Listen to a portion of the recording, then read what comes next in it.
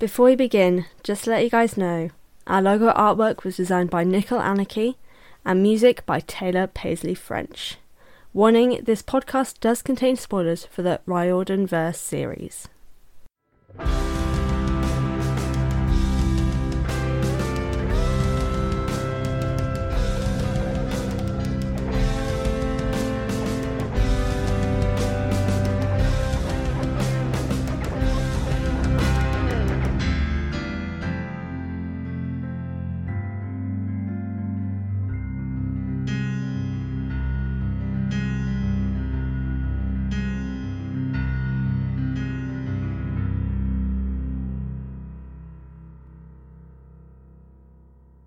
Hello everyone and welcome to the Best Damn Camp, a Riordan Verse read-long and analysis podcast that sets out to read all the books by Rick Riordan in timeline order.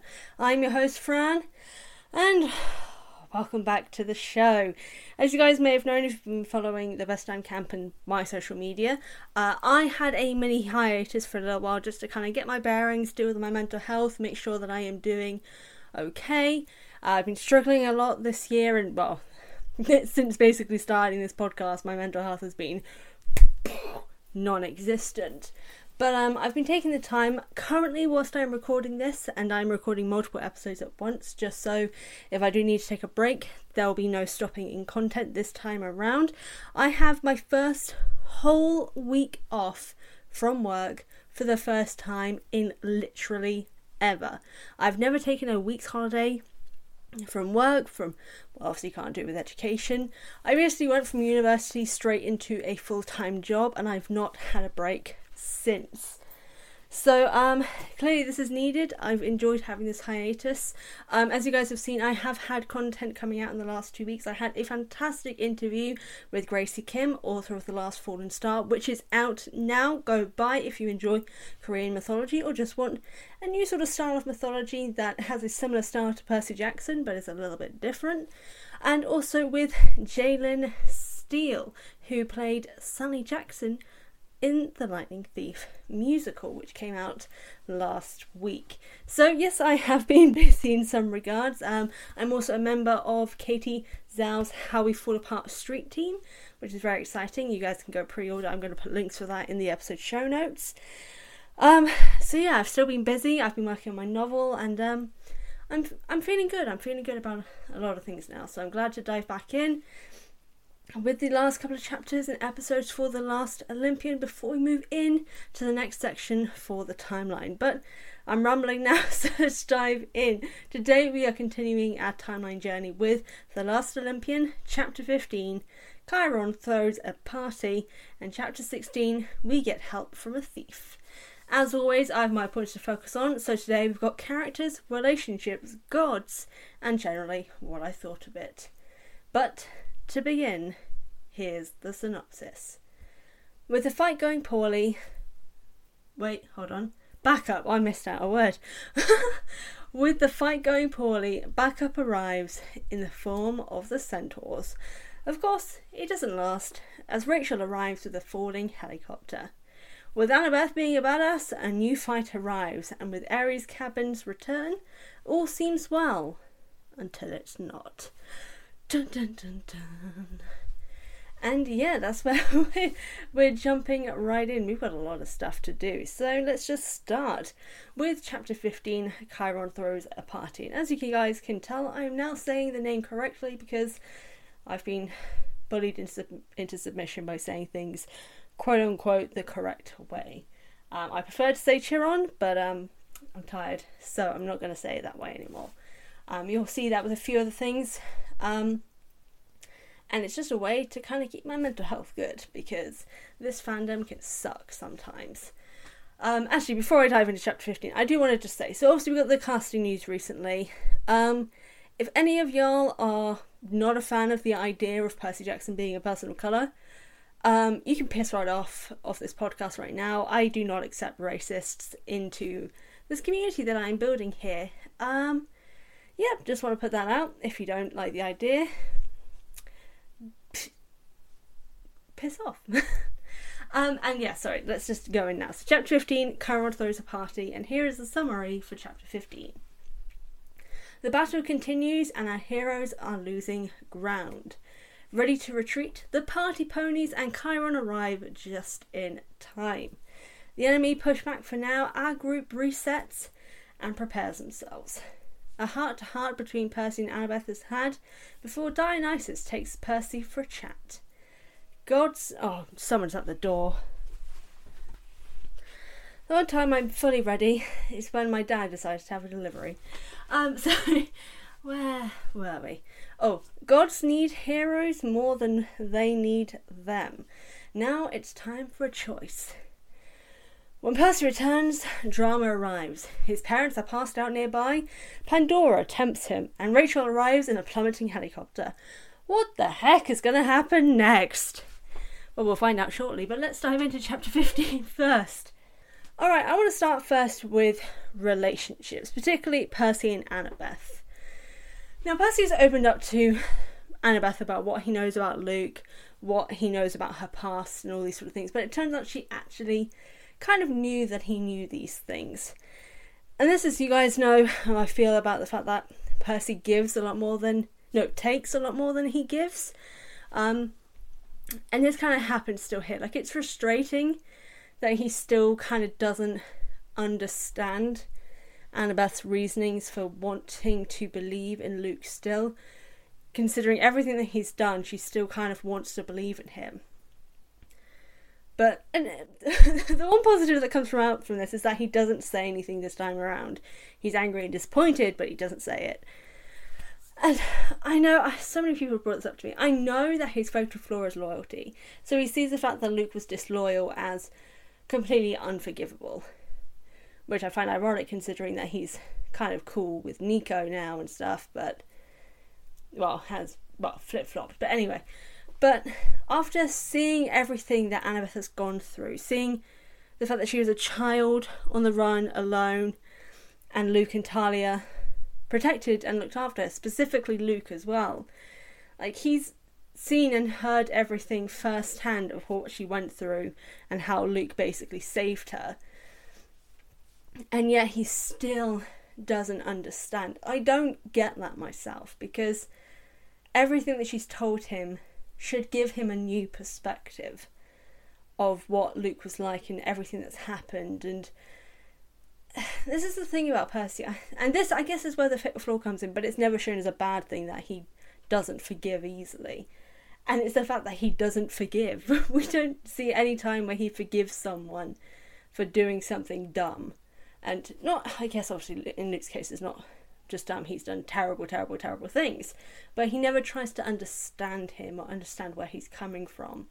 Because all the stuff, as I've said before, all the stuff that Luke is doing, all in the wrong reason and all the wrong way.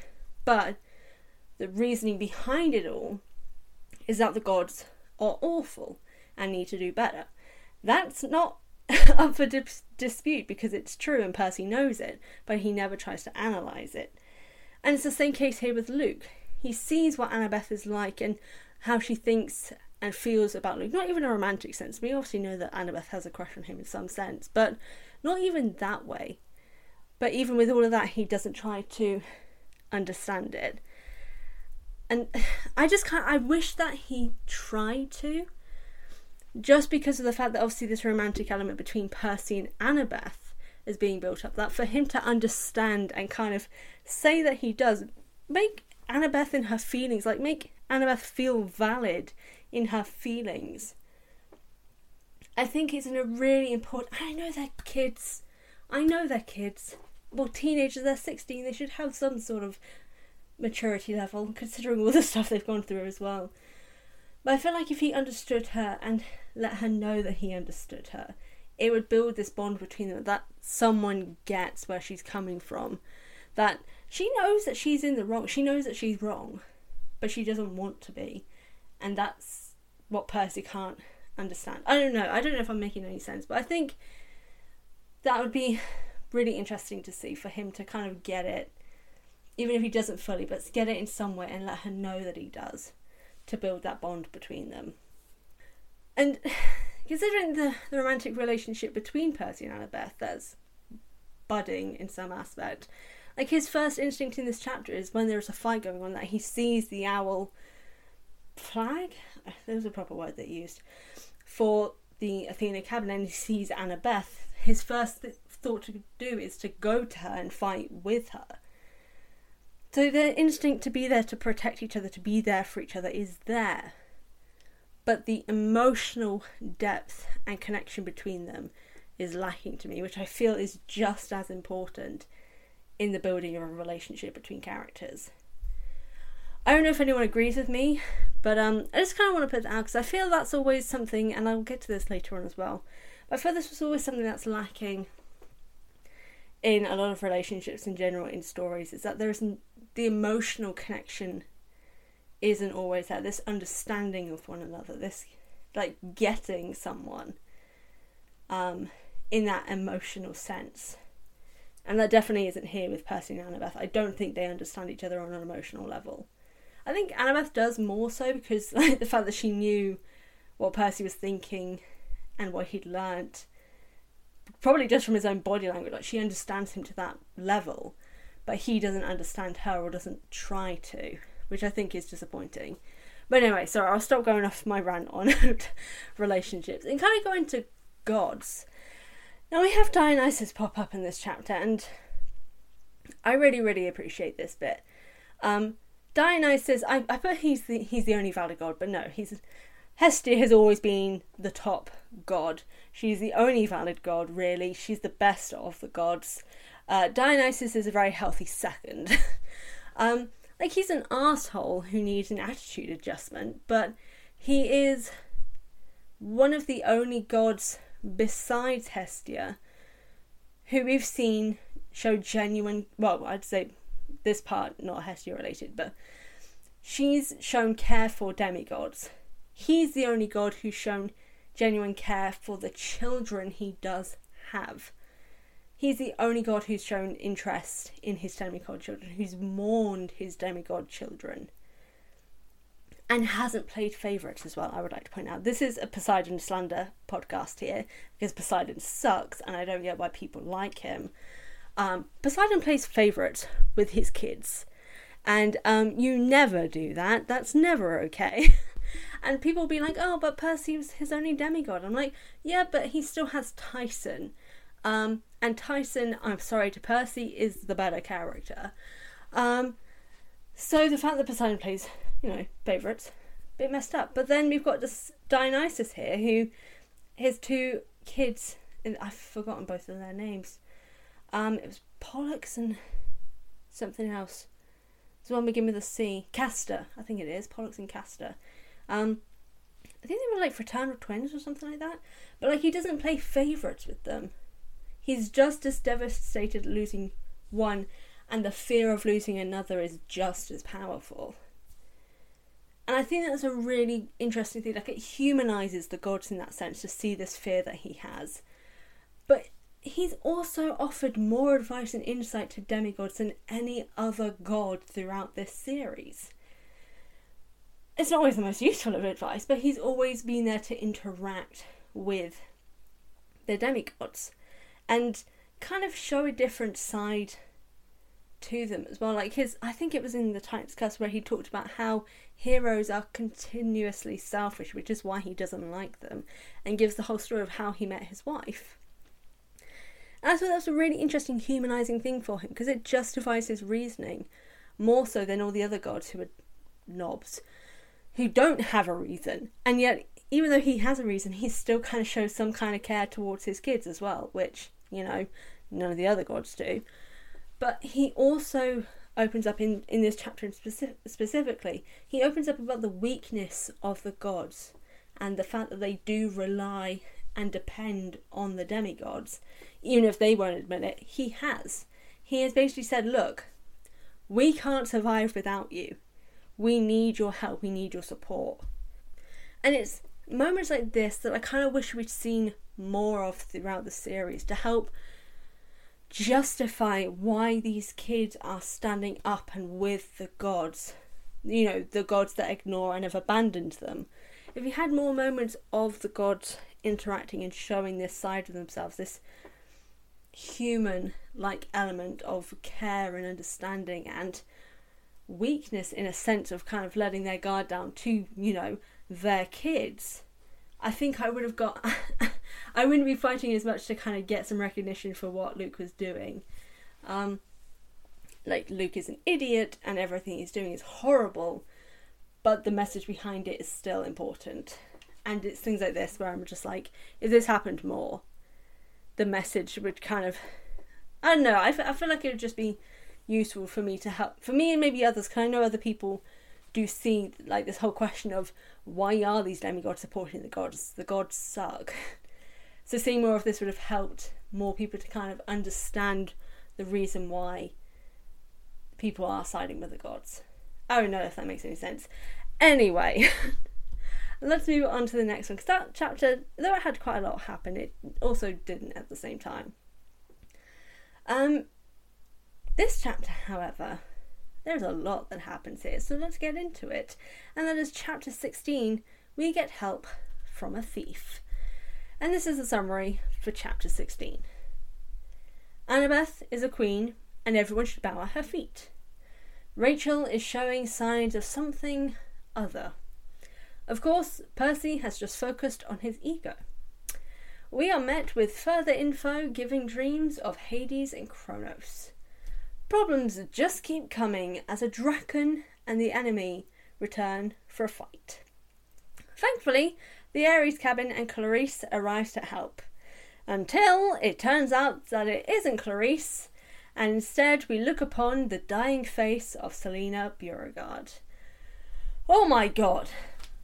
Now, I've just realised I've written a small little comment here that, so this is for, I think it's only like the continent of America that has this. Maybe it's just like North America. Maybe Canada has it as well. Root beer. So it's mentioned that the centaurs have root beer, but then they're stumbling around, they're giggling, they're acting drunk. Is root beer actually alcohol? There is someone at the door again.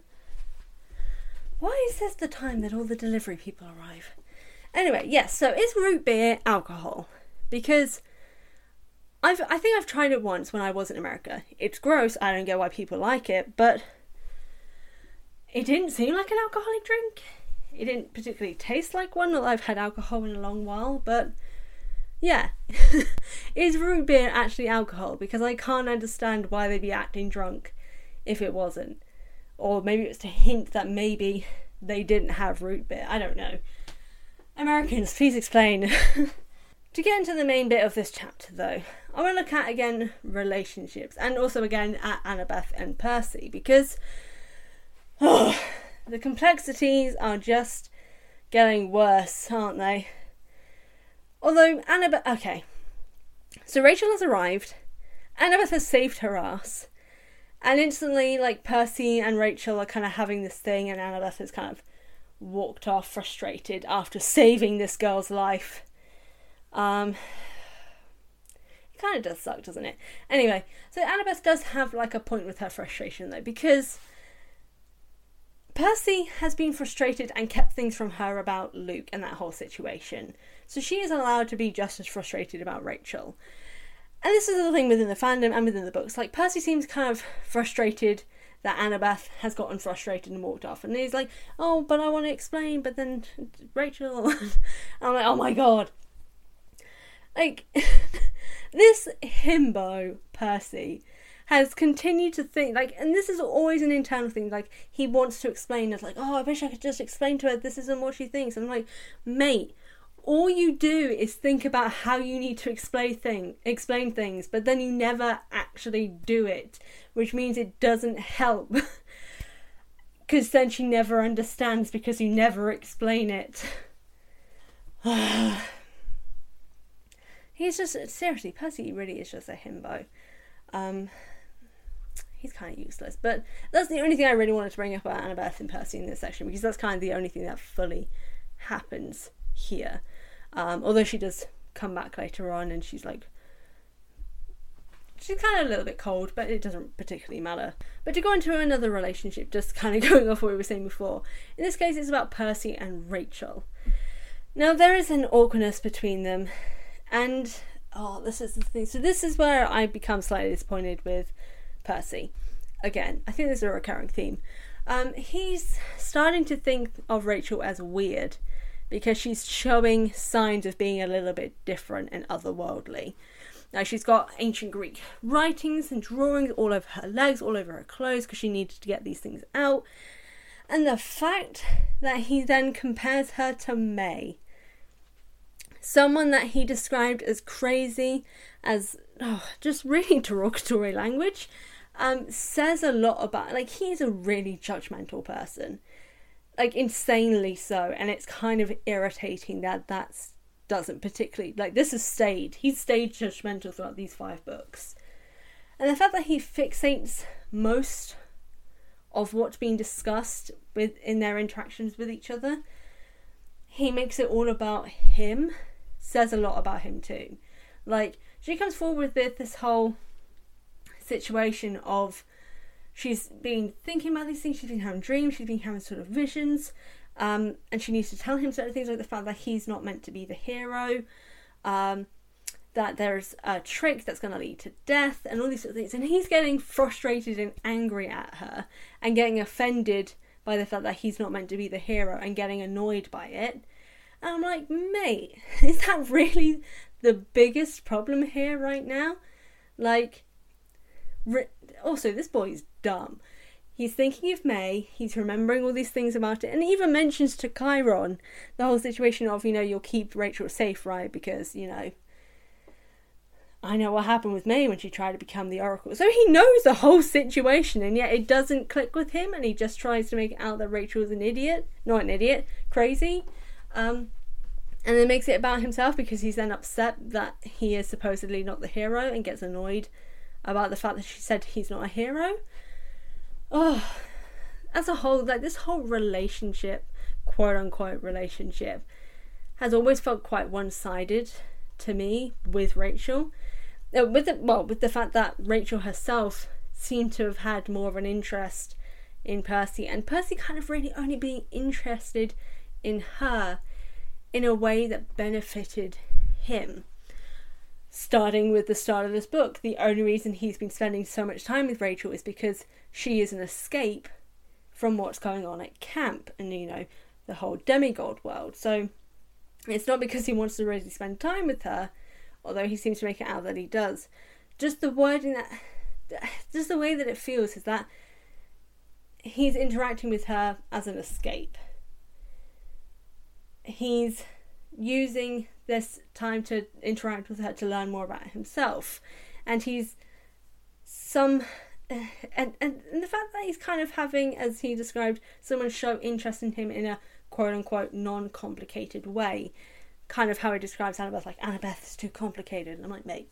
But I don't know, there's something that about the Rachel and Percy relationship that feels like it's more on Rachel's side, and that Percy is kind of not stringing her along, but like kind of at the same time, especially considering what happens in the next chapters, and I will talk about that when we get to it. But yeah, I don't know, there's something about it that just feels a bit off, and I don't know, I'm just not a fan of the way in which his interactions are going here. I don't like the way that he thinks about these girls sometimes. I don't know if it's just me, or if I'm just, this is an analytic podcast, maybe I'm really just reading a little bit too much into it. But to kind of go into the characters, and specifically Rachel, from what I've been saying here, there is this new side to Rachel that we're seeing appear in this chapter, and as we've been seeing in this book really as well. One that, a side of her that she's clearly actually frightened by, but she's intrigued enough to find out what is happening to her. And the fact that Percy himself thinks that there is a similarity to what he saw with May gives a sort of hint, especially as what she said of a trick leads to death ending up becoming true, as Clarice wasn't really Clarice. That, saying that word twice close together is difficult. We can kind of assume a lot here, like a mortal who's learning more, unintentionally writing in ancient Greek, spouting things that comes true. Sounds sunny, and hopefully people who really know Greek mythology will know what I mean there. So yeah, I don't know, there's just kind of a lot that's happened here, but then also at the same time it feels like not much has happened. I don't know.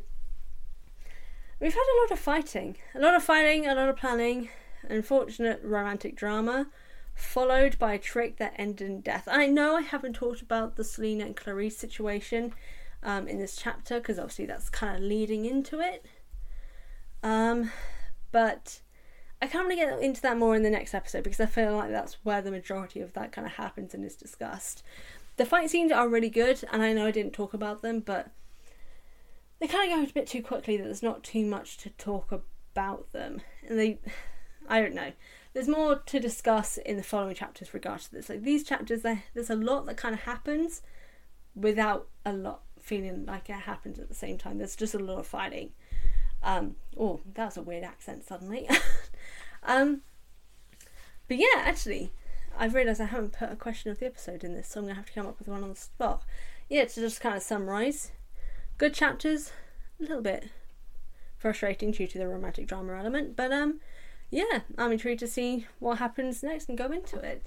So this week's question of the episode, based on that whole discussion that I've had to do with Percy and Rachel, do you guys think that Percy may have been, quote unquote, using Rachel to help him figure things out for himself? Or do you think there were genuine feelings there in some regards? I'll probably shorten that slightly because I think that's a bit too long a question. But yeah, did Percy string Rachel along, or was there something actually there? I'm intrigued to see what you guys will say. Oh god, I feel like this is going to be controversial.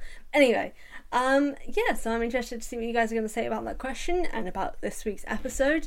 I'm really glad to be back. I'm really excited to fully dive in with all of you.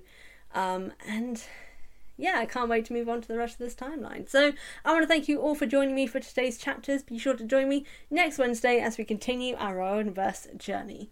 To plug where you can find our podcast, we are available on Spotify. We should drop a follow. Apple Podcasts, where you can leave a rating and a review. Audio Boost, Stitcher, Deezer, and basically wherever you can find your podcast, or wherever you listen to your podcasts. In the meantime, between episodes, you can find the Best Damn Camp on various social media at Best Damn Camp Pod on Instagram and Twitter. If you want to email me with your own thoughts, you can email thebestdamncamp@hotmail.com, and I'll read it out at the end of the show, or admittedly I haven't been doing that, so probably in a mailbag episode. If you want to support me making this content, check me out on Patreon at A Healthy Dose of Fran. Want to know more about my upcoming writing? Drop me a follow at A Dose of Fran on Instagram, Twitter and TikTok. Oh, and subscribe to my YouTube channel, A Healthy Dose of Fran. Again, thank you guys for tuning in. As always, I've been Fran, your variant hunter, and I'll see you/speak to you guys next time. Bye.